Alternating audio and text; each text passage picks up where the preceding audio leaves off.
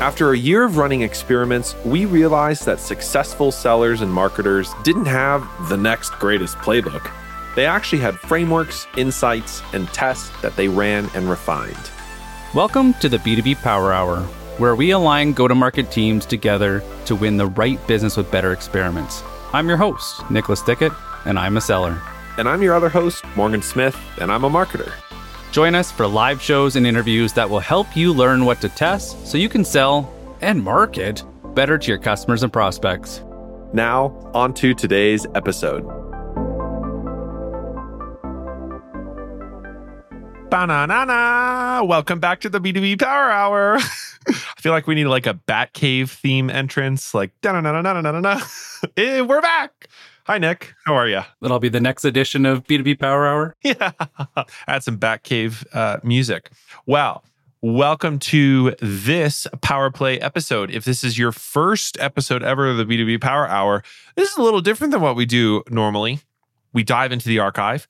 We pull highlights. I got a bunch of clips for us today, and we're combining them into one ultimate episode for everyone to use and reuse, hence the Power Play. And today is a topic I feel we have talked about a lot, Nick, over the years, generating demand on LinkedIn. Do you have any guesses what the earliest episode was of the B2B Power Hour that we started talking about LinkedIn? Number one.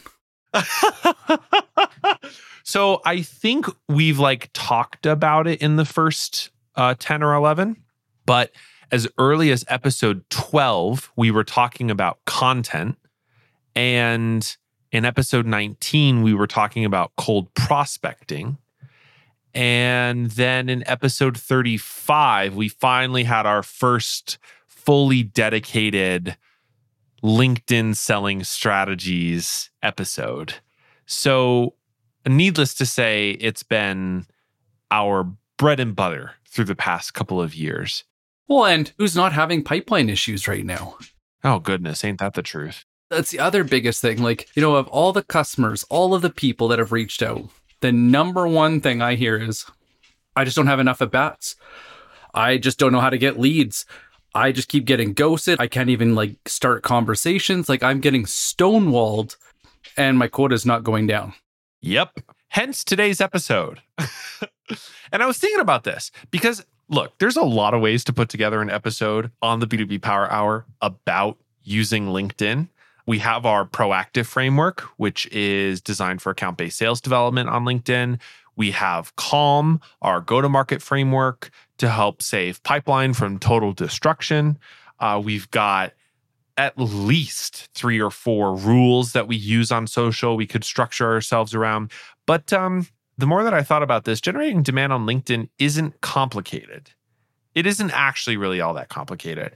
But before I dive into this framework we're going to use today, what I was curious, Nick, is if you could share, if we could do story time, show and tell, like we're in elementary school. And I was wondering if you'd be willing to tell the story of how one comment on one post led to a $154,000 deal for our consulting firm, Aligned. And still growing. And still growing. Yeah, that is fair. Yes. I'm sure there's a lot of people listening to this. You hear a lot of advice. And we're kind of in a rare circumstance where we couldn't find the information we needed, so we just started experimenting. But, you hear about social listening and you hear about all these different things. And it's just so neat to see how quickly it can work. So I was social listening. I have different terms that I look for each day during the week. And in particular, I always try to find something fun like cold calling sucks, or I can't hit quota, or I don't know what my manager does. He's useless. No, I'm just kidding. That's a little bit excessive. But yeah, I always try to different terms that would be more natural of how people would talk about things. And particular day I was at social selling. And it was super interesting because I was scrolling through and I saw one of our graphics. And I'm like, that looks oddly familiar. And why is it getting attributed to someone else? And so I had done a little digging, found out that somebody else had used it in a corporate setting and didn't ask, and was using it to go and sell their own social selling program. And I just reached out. I'm like, hey, just so you know, this isn't theirs. they didn't ask to go and use it in a corporate, In a comment too. in a comment. And I'm like, and I tried to be as like, what does Chris Voss call it? Unstoppably nice. Like, this is not okay. But yeah, like you're on the right track for social selling. It just led into a very quick conversation, like a really deep dive in the DMs of, I'm trying to understand social selling. I don't get how it works. We talk about networking, and it wasn't even that like, so what do you do? It was, hey, explain to me what what social selling is. Explain to me how it works, because I've been trying it this, and this. These are all the scenarios, but it's just not working. And just talking through it, and because they'd already tried it, it was kind of easy to meet those examples where they left off. I'm like, oh, okay. So that example, it wasn't actually social selling, it was content marketing. Ah, okay. Well, that was actually selling on LinkedIn. That shit should just not be done ever again. Like that, nobody wants that. And so we just went over all these different examples, and can we have a meeting just to go and discuss this? And as you know, like as history played out, it was 3 days. It was so quick to the first pilot with them. But the thing that we all have to go and think about is why? Why did this move so fast? Why did this work the way it did? Was it just like luck? Well, yeah, it was luck. But the reason why the luck existed is because right place, right time. And because when we think of like the whole buying experience, first you got to start with a student of your craft. You first got to notice that there's an issue. And so people that have issues that are motivated to fix it, go to try to find solutions. And that's all it was, is when you're going out on social and you're finding the people that understand those symptoms are a problem and it's a problem worth solving, that's who you should be engaging with. The problem is we get taught to do it wrong. The other thing that stands out from that story, well, actually, there's a lot of things that stand out from your story. One is that you didn't lead with what we had offered. So obviously at first, clearly there's this person who had plagiarized content and got shared out without our branding on it and got reshared by our eventual buyer.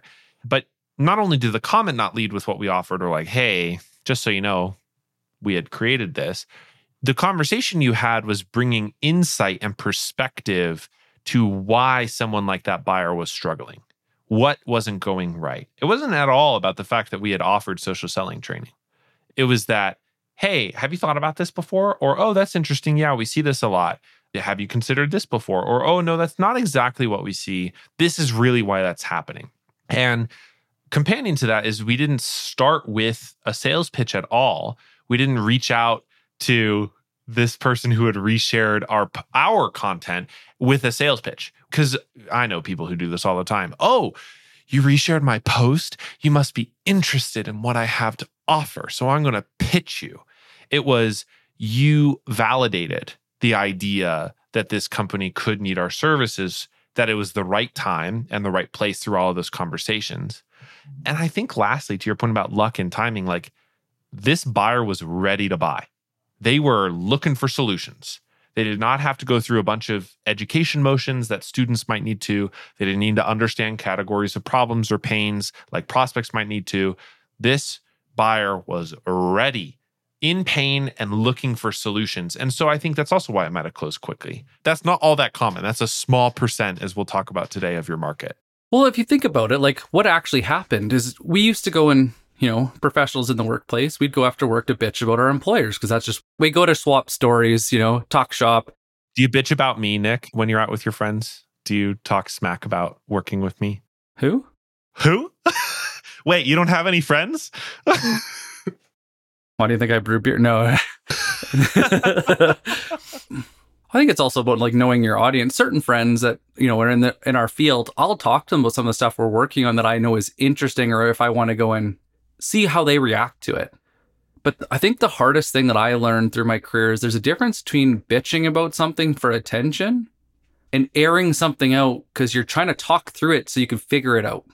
And I think that's why social media has just taken off, because when we were in the offices, we'd go out and we'd talk and we'd work with our peers. We'd learn through osmosis. You listen in the bullpen, somebody nail a pitch and you're like, shit, that's so good. I need to go and use that. Now it's like a reminds me of like Finding Nemo, like boing, boing. And it's like bouncing back all across the bullpen. We don't have that luxury anymore. And I know a lot of sellers, when we talk to them, don't like the surveillance state that happens in their Slack channels or in their Teams channels. So they just avoid it altogether. And so what do? Is they go where their peers are, and that's typically social media.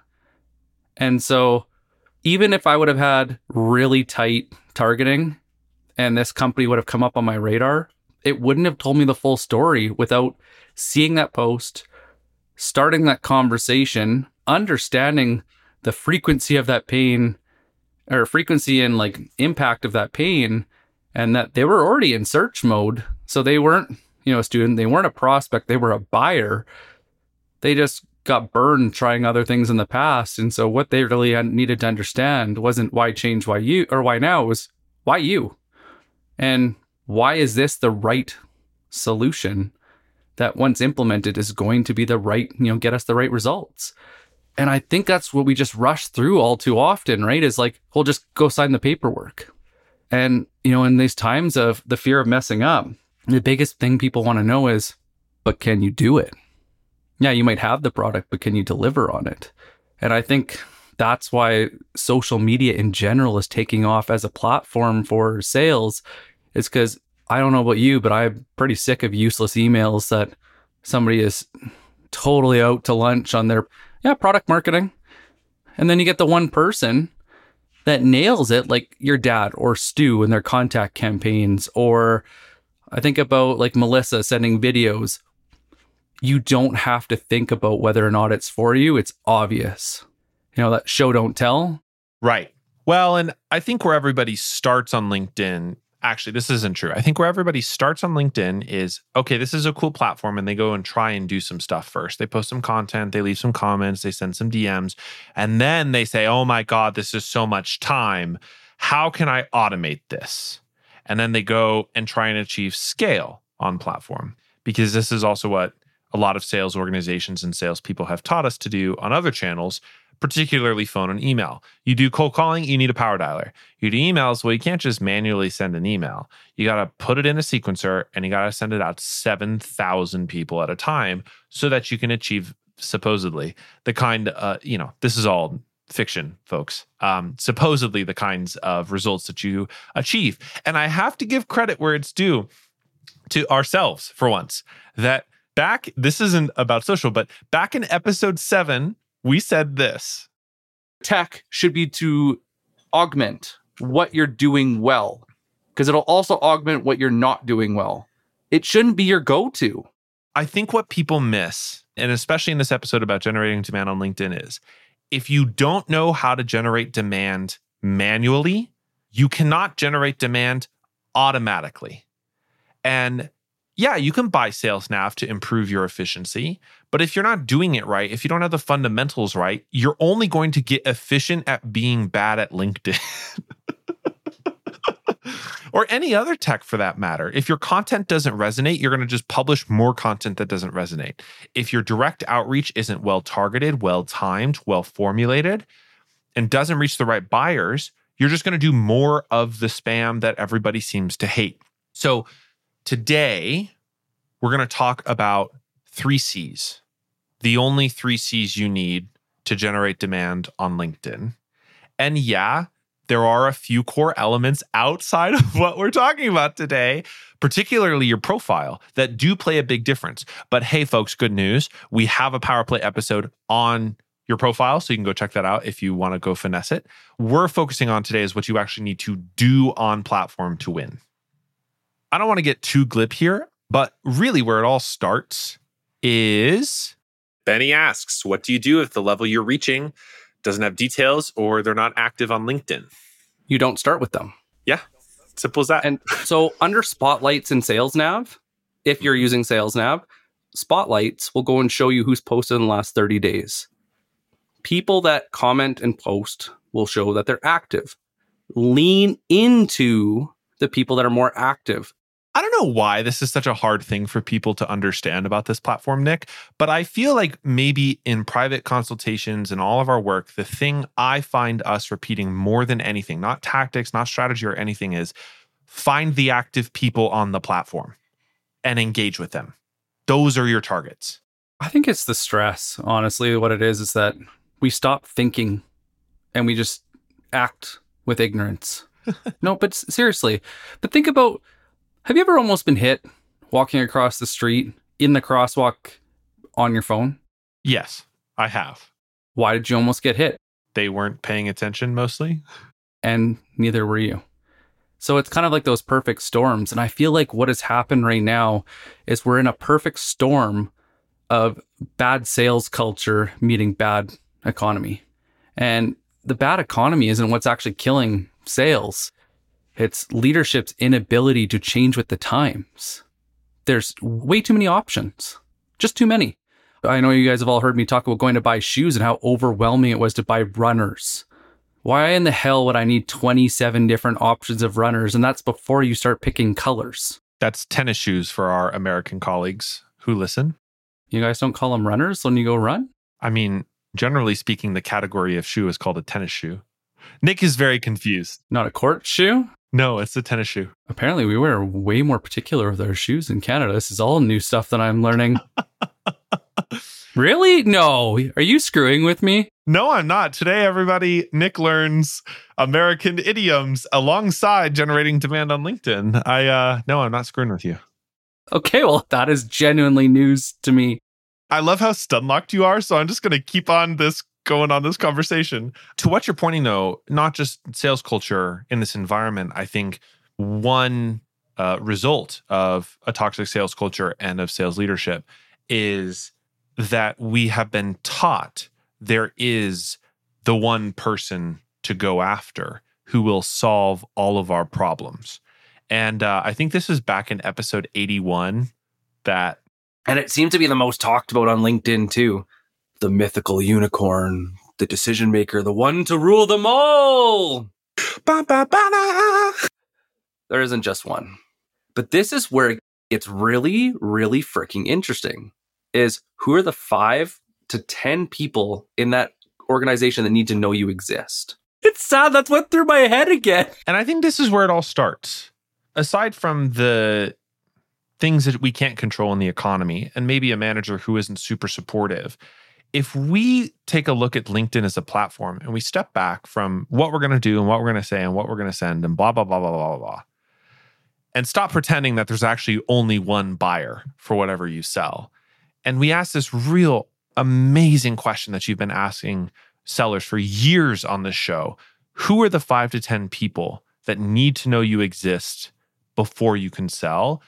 I think the entire game changes on the platform because now it's not about that VP, really. I mean, kind of, but it's not actually really about that VP. Anybody listening to this has been a teenager.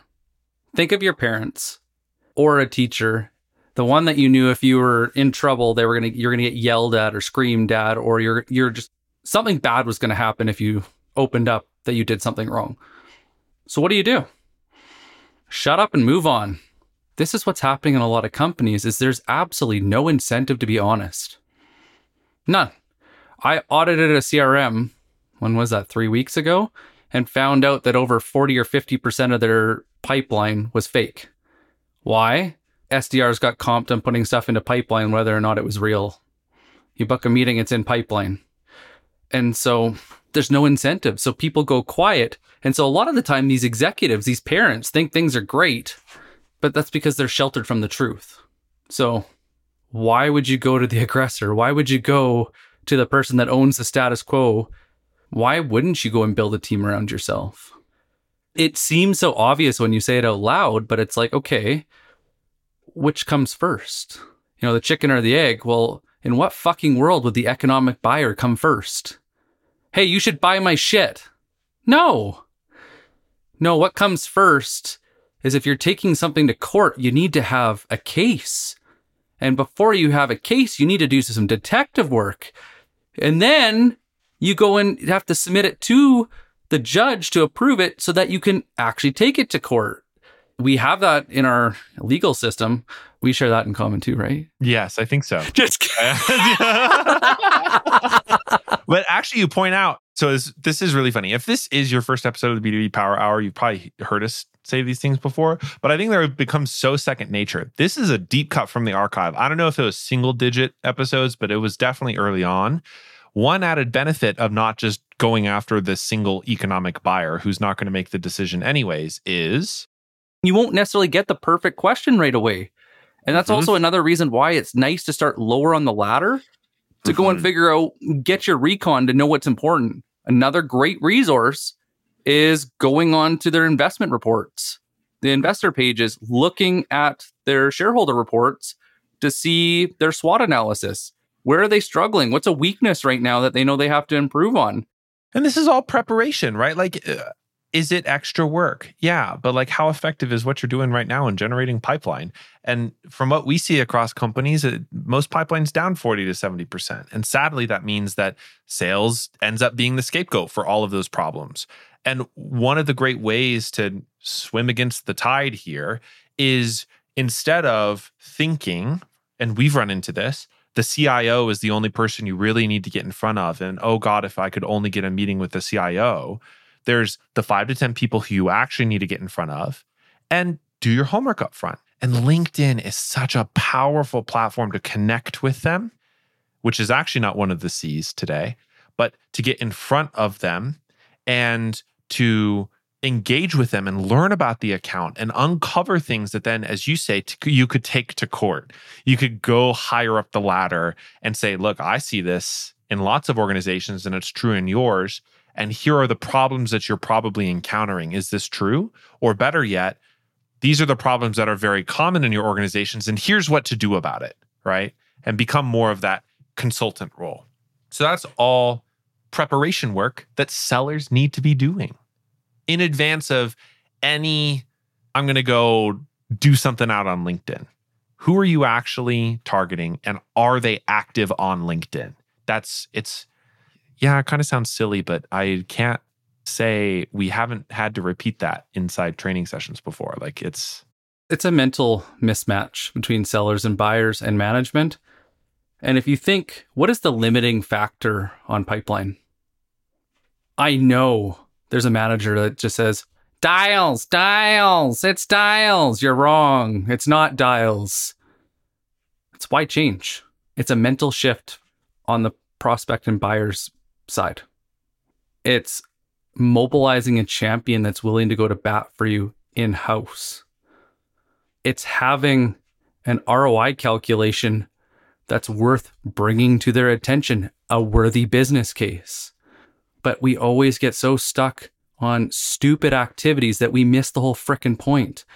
Like, I don't know if I ever told this story before, and I just love it. The British government was in Delhi, and I don't know if it's just after they invaded India, I don't know. But they were having an issue with cobras. And so the metric that was their North Star was cobras. How many cobras? So what did they do to go and fix it? Everyone that got killed, they would go and reward them. Some entrepreneurial people in Delhi said, oh, maybe I'll just raise cobras, kill them, and make this into a business. All metrics need to be temporary. If they stay too long, you'll optimize for the metric, not the reality. And that's what I'm seeing everywhere right now. Like, why is pipeline such an issue? Because most of the stuff in there wasn't real to begin with. And everything is based around the wrong actions and not about the buyer. Which brings us to the 3 C's, the ways to actually connect with buyers, which is not one of the C's, once again, and the ways to use LinkedIn to generate demand, to build pipeline, book meetings and close deals.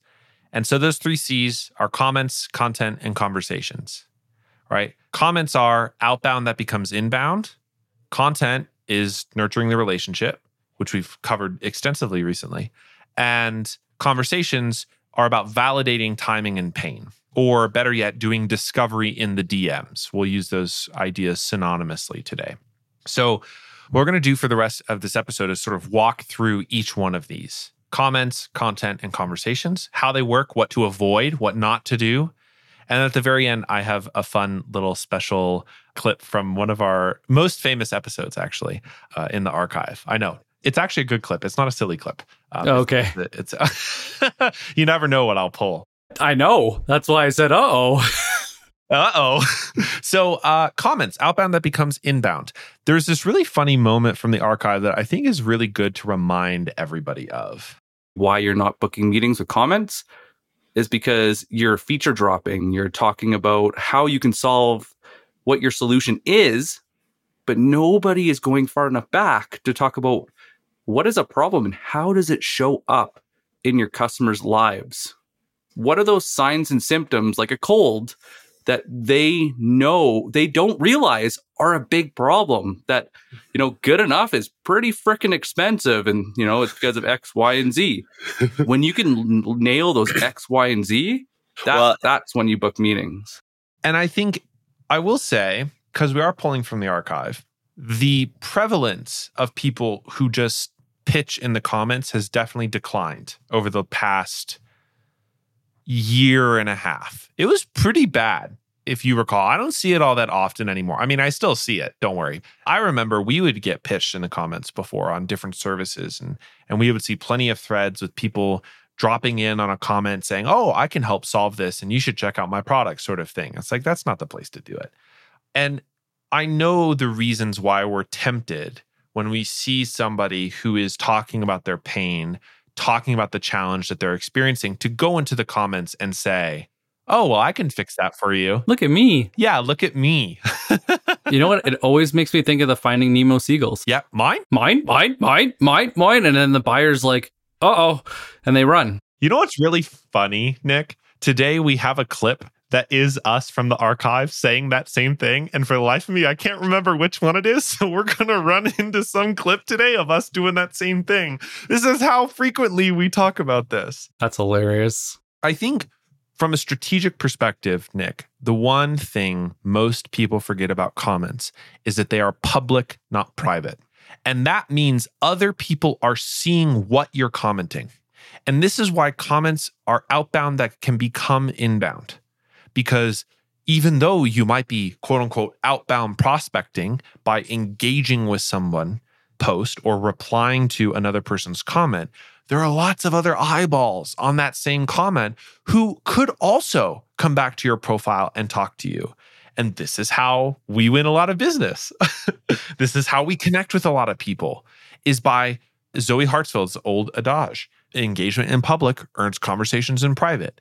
So by commenting on people's posts, by engaging with influencers, by responding to unresponded to comments in influencer sections and so forth, wherever we can engage, we are earning the credibility that's required for us to have those conversations in private. That's where it all starts, right? That's where it all starts. It's validation. We're human. We're wired for survival. And one of the things, whether or not we admit it to ourselves, is we do ask ourselves, how does this make me look? It's the reason why most people don't post and they won't comment, but it's also why most sellers are getting stonewalled, including in InMails. We have really strong bullshit meters, and it doesn't help with that equation of how does this make me look? How is this going to make me the hero? Sort of to restate our preparation idea, commenting isn't just for VPs. Or the more common objection is, well, the economic buyer, the champion, the CIO or whatever, doesn't post all that often. And so from the archive, you would try and find people using SalesNav commenting in VP or C-suite. They don't really post that much. It's only a very select few that really see the value of social and use it to its fullest advantage. Mm-hmm. But the users of your product and service are out there struggling right now. Do you know what happens when you help somebody that is an end user of your product see real value and you can help them with a problem that you know exists, especially if you did that role? They start to trust you. They find you as a credible source. And when you start to have these conversations over and over, you can ask for an introduction to the manager. But because you've been listening, because you've been building up your understanding of their exact problem, the way it's felt, instead of stuffing a solution down their throat. Yep. Moment of silence for actually talking to people who need what you have and not just who you think should buy from you. My favorite way to test this, and I encourage you all to do this because I've done it myself. It was just such a thought-provoking exercise, is tell them why they're on the list. If you can't tell them why they're on the list, however that list was built, failed. End of story. More time just needs to be spent. That's okay. But hey, Morgan, I just wanted to call you today. You are the biggest freaking account I have on this list. And if I sell you, I know I'm going to get a promotion. I'm going to hit my quota and I'm going to make bank.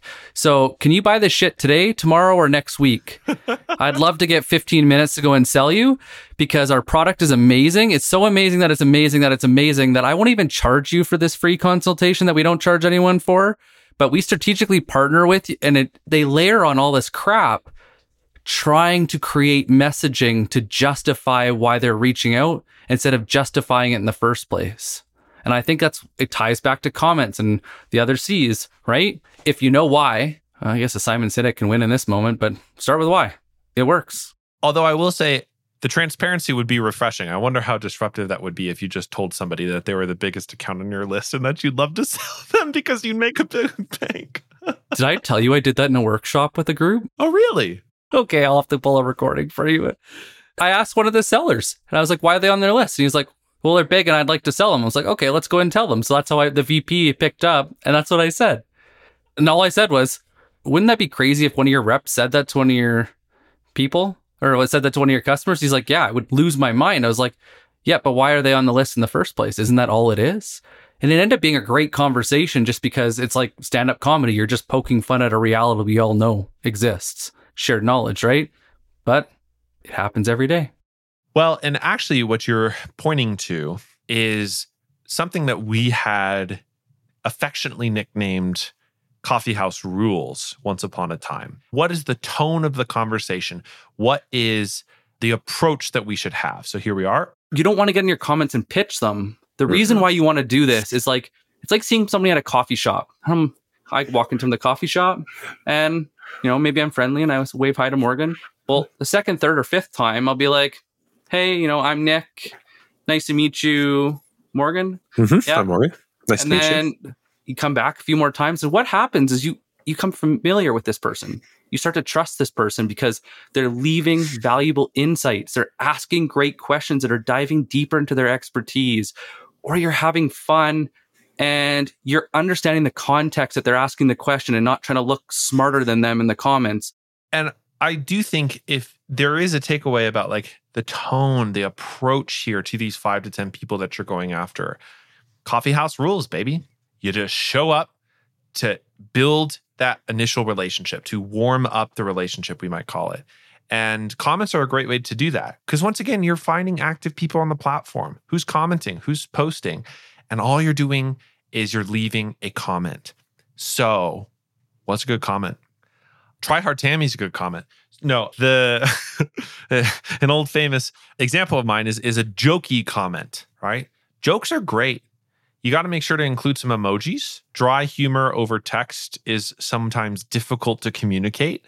For all of our audio listeners, Nick is kind of grimacing. We've definitely gotten into some trouble over that before.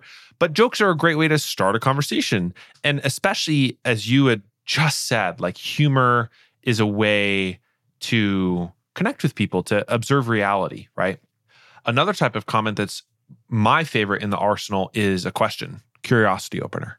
And not a leading question, right? Objection, leading the witness. We've all seen Law and Order. We're not trying to lead the poster to our product. Have you ever thought, I could already hear it already, some seller, there's some feature that allows you to do 20,000 different things. Hey, Morgan, can you just tell me about your business? I'd really love to know what you're up to and to see if there's a way to partner. There isn't. No, or even worse. Have you ever thought about being able to connect 20,000 different data sources together in one platform, all for $19 a month? But essentially that in a comment, like those are not good.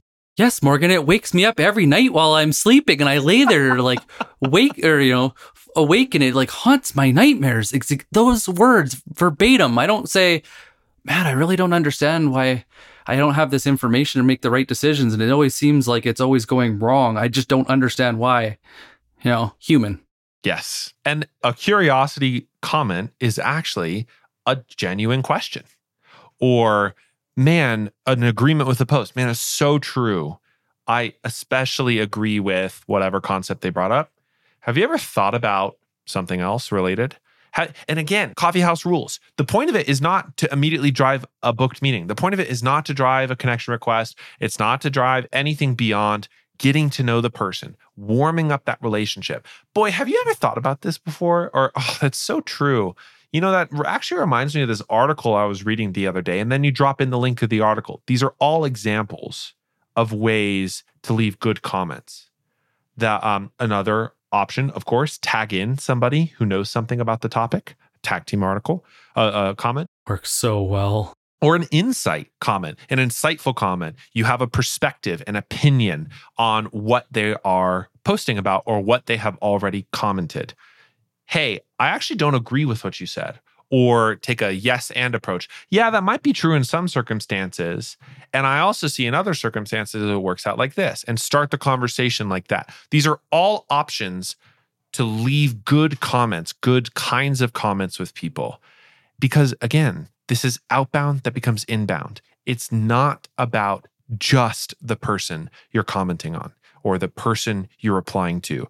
It's also about everybody else watching that conversation. So what's also going to drive curiosity or attention from other people who might see this comment, which is why thanks for posting is such a shit comment, because you might earn a small sliver of attention from the poster, but you earn no attention from anybody else that's watching.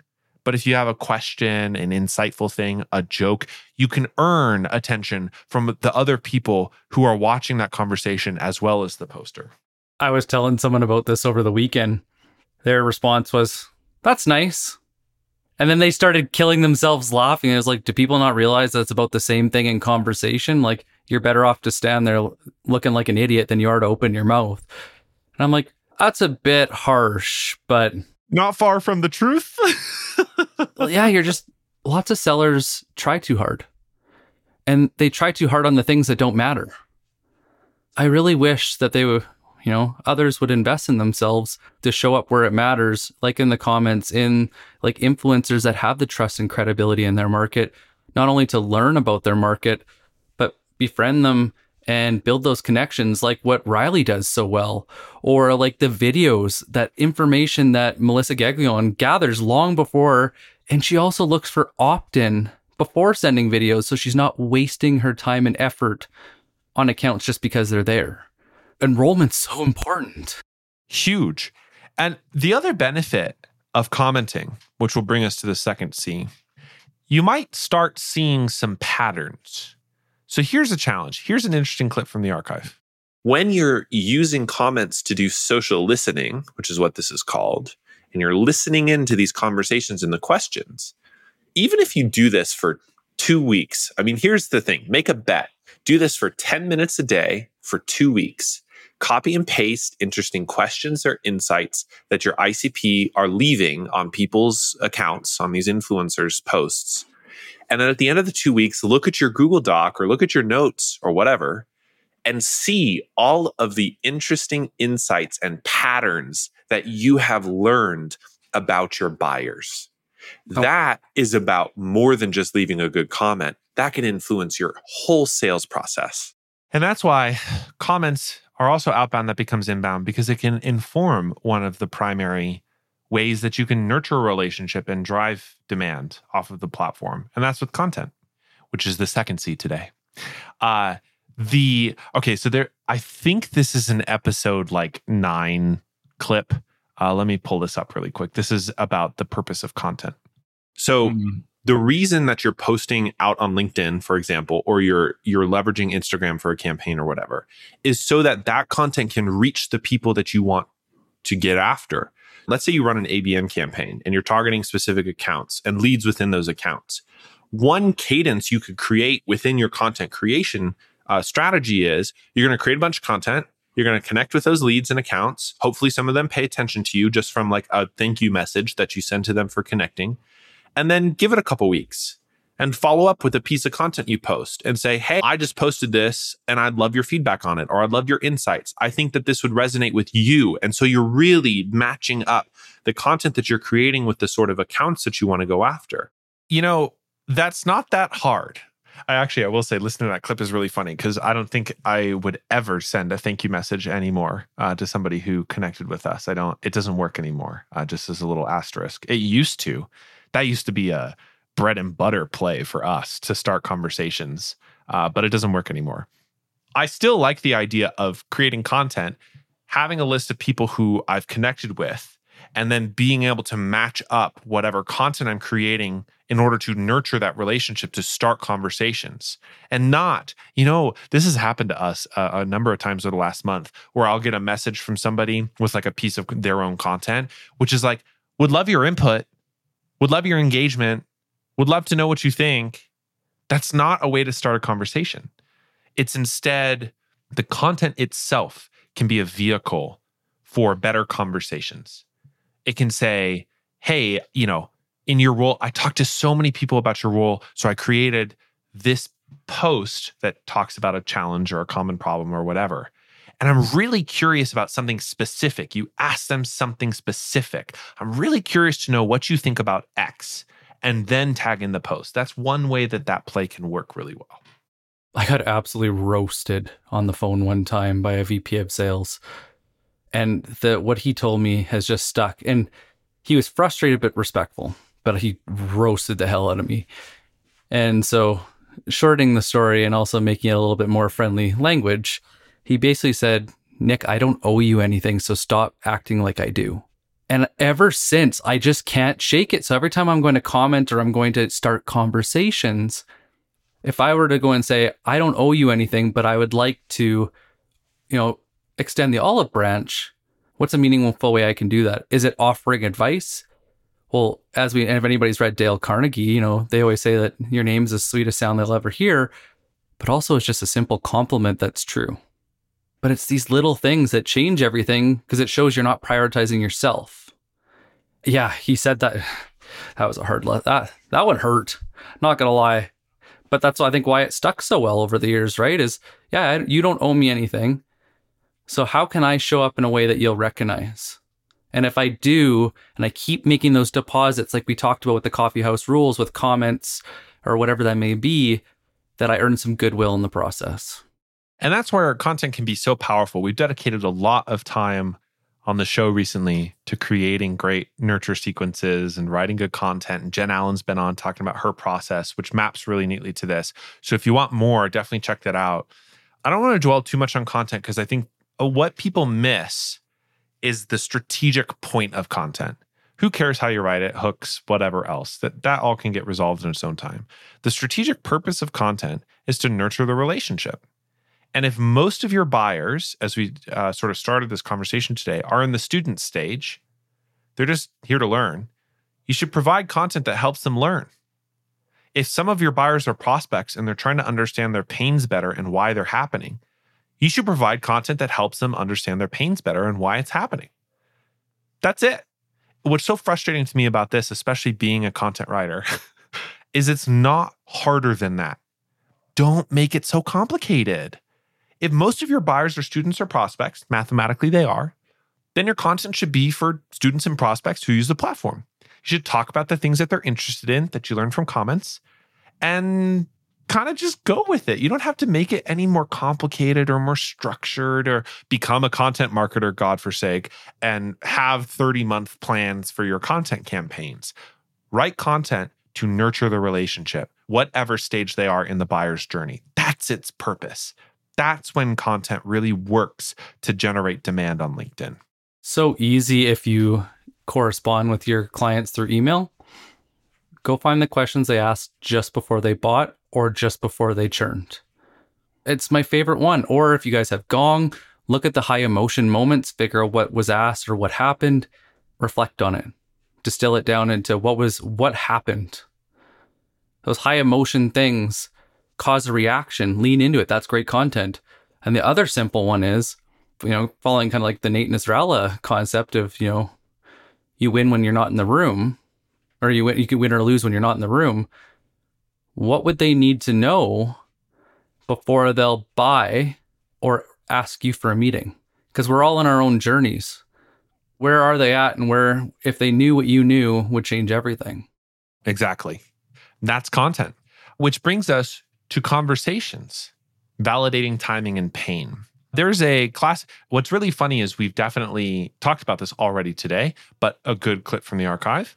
The problem that we see most is that people who pitch slap, generally speaking, have no good reason to reach out. And good reason is actually a complicated idea. It is a complicated idea. What is a good reason to reach out, right? And to your example earlier, are they just the largest account on your list and you'd really like to sell them? Or is there another reason?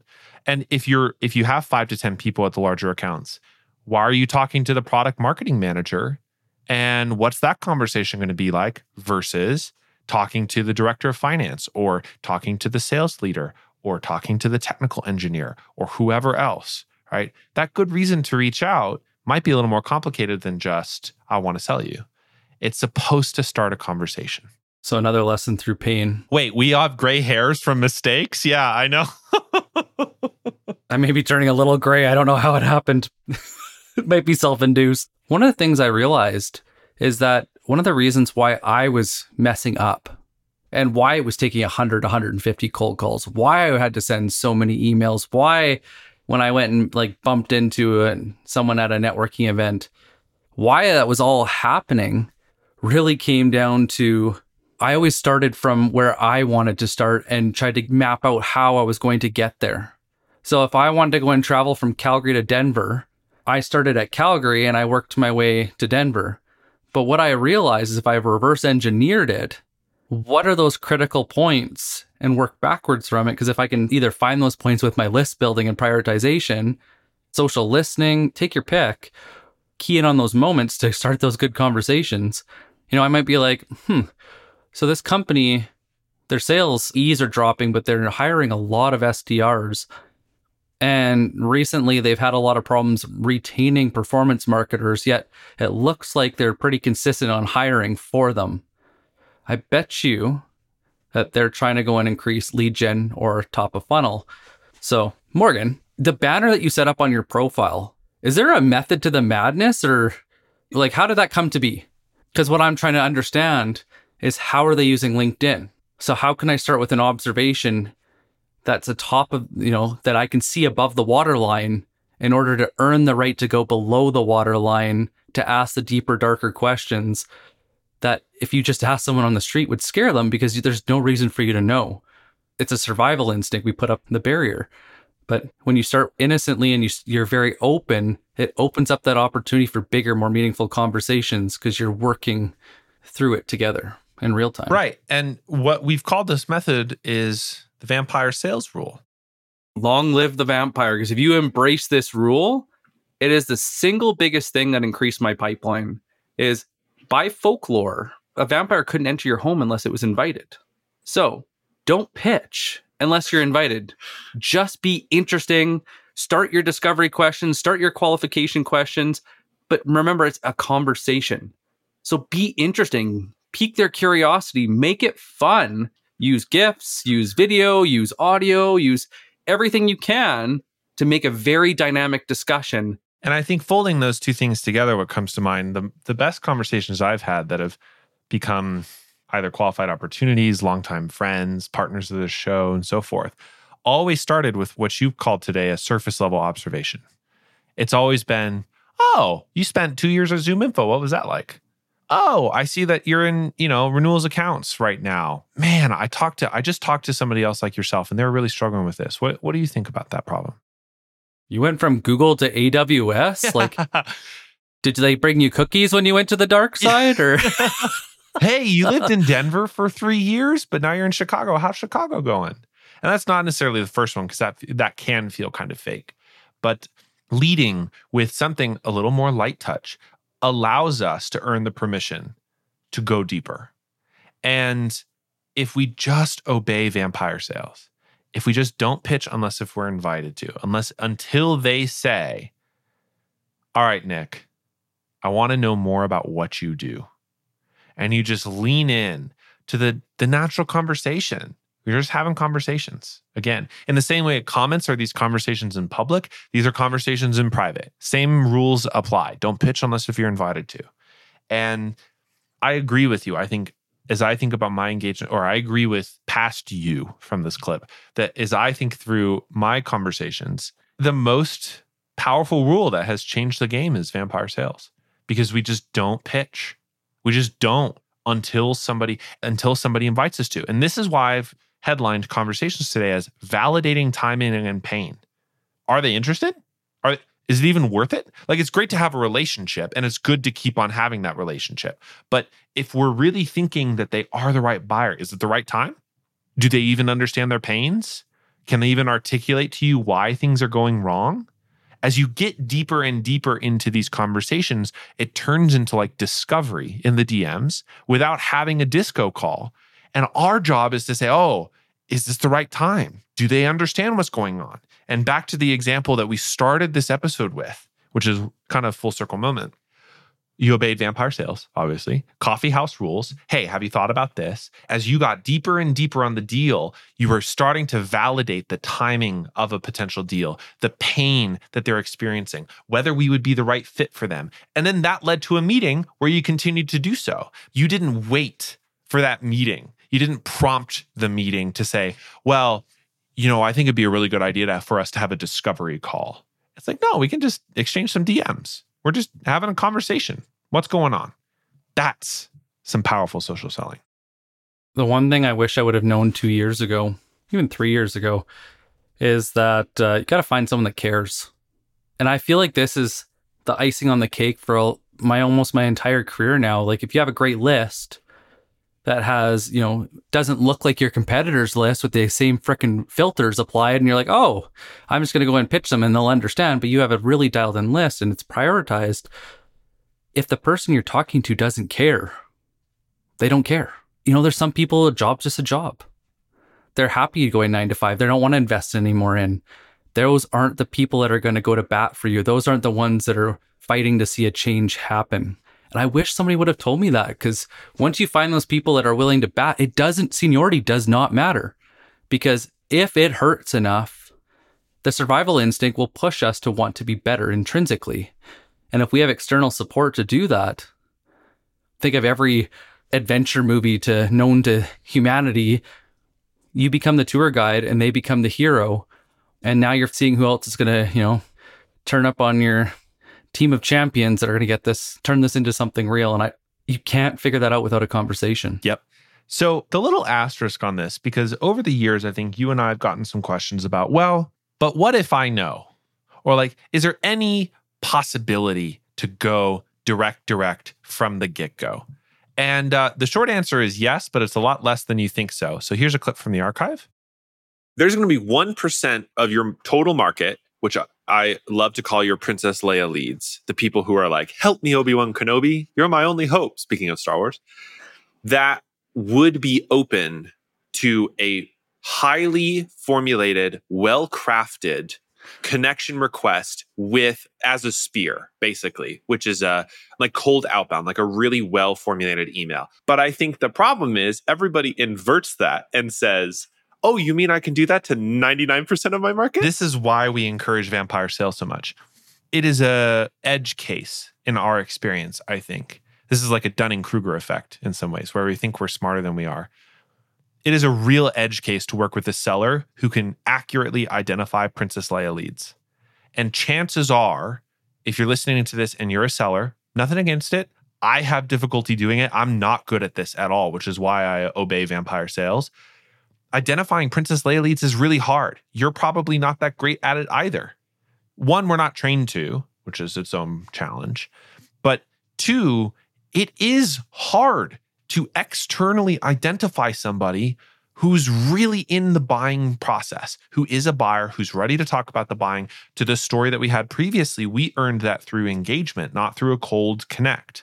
So it's so much better to adhere to vampire sales when it comes to conversations, unless if you're damn sure. And then that can prompt something direct.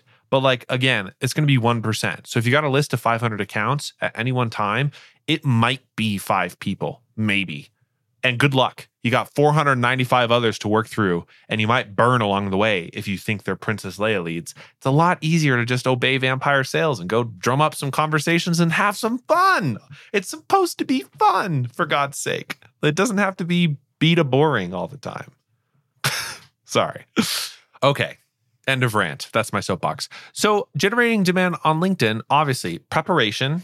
You find the active people. There is not one stakeholder to rule them all. And our goal is to find the 5 to 10 people that we can get recon from, that we can have conversations from in each of the accounts that we're trying to target. And then what do we use? We use comments, we use content, we use conversations. We use comments because it's outbound that becomes inbound. We use content to nurture the relationship and educate them. And we use conversations to validate that timing and their pain. Are they the right fit? Is it the right time to actually book a meeting? So I have a little last clip. It's funny, I was thinking of, we spent a lot of time about what to do, what to think about. And from a classic episode, 7 most common mistakes that people make on social, I have a quick summary. So if you're looking for some guidance, here are 7 things you should avoid in generating demand on LinkedIn. So quick little summary. Mistake 1, the pitch slap. Don't do it. Mistake 2, only talking about yourself. Maybe don't. Mine? It is like those birds though, isn't it? Mistake number 3, pitching without being asked. So obey vampire sales. Mistake number 4, posting more than you're engaging. Remember, all of the attention you get is temporary. It's about relationships. Mistake number 5, going in cold versus warming up the account. Mistake number 6, creating a profile that's a NASCAR jacket or that's only about your company. You are more than your company. I like the ongoing Pinocchio joke here. I'm really into it. And then number 7, waiting until a call to do discovery. You can have great conversations, validate assumptions, get them further along in the sales cycle without ever having to schedule a call. So those are 7 very common mistakes we see when sellers use social for prospecting. Why don't you close this out today, Nick? Ladies and gentlemen, it's 2023. It's no longer okay to suffer in silence. Sometimes we don't get the support we need, and sometimes we're put in a tough spot.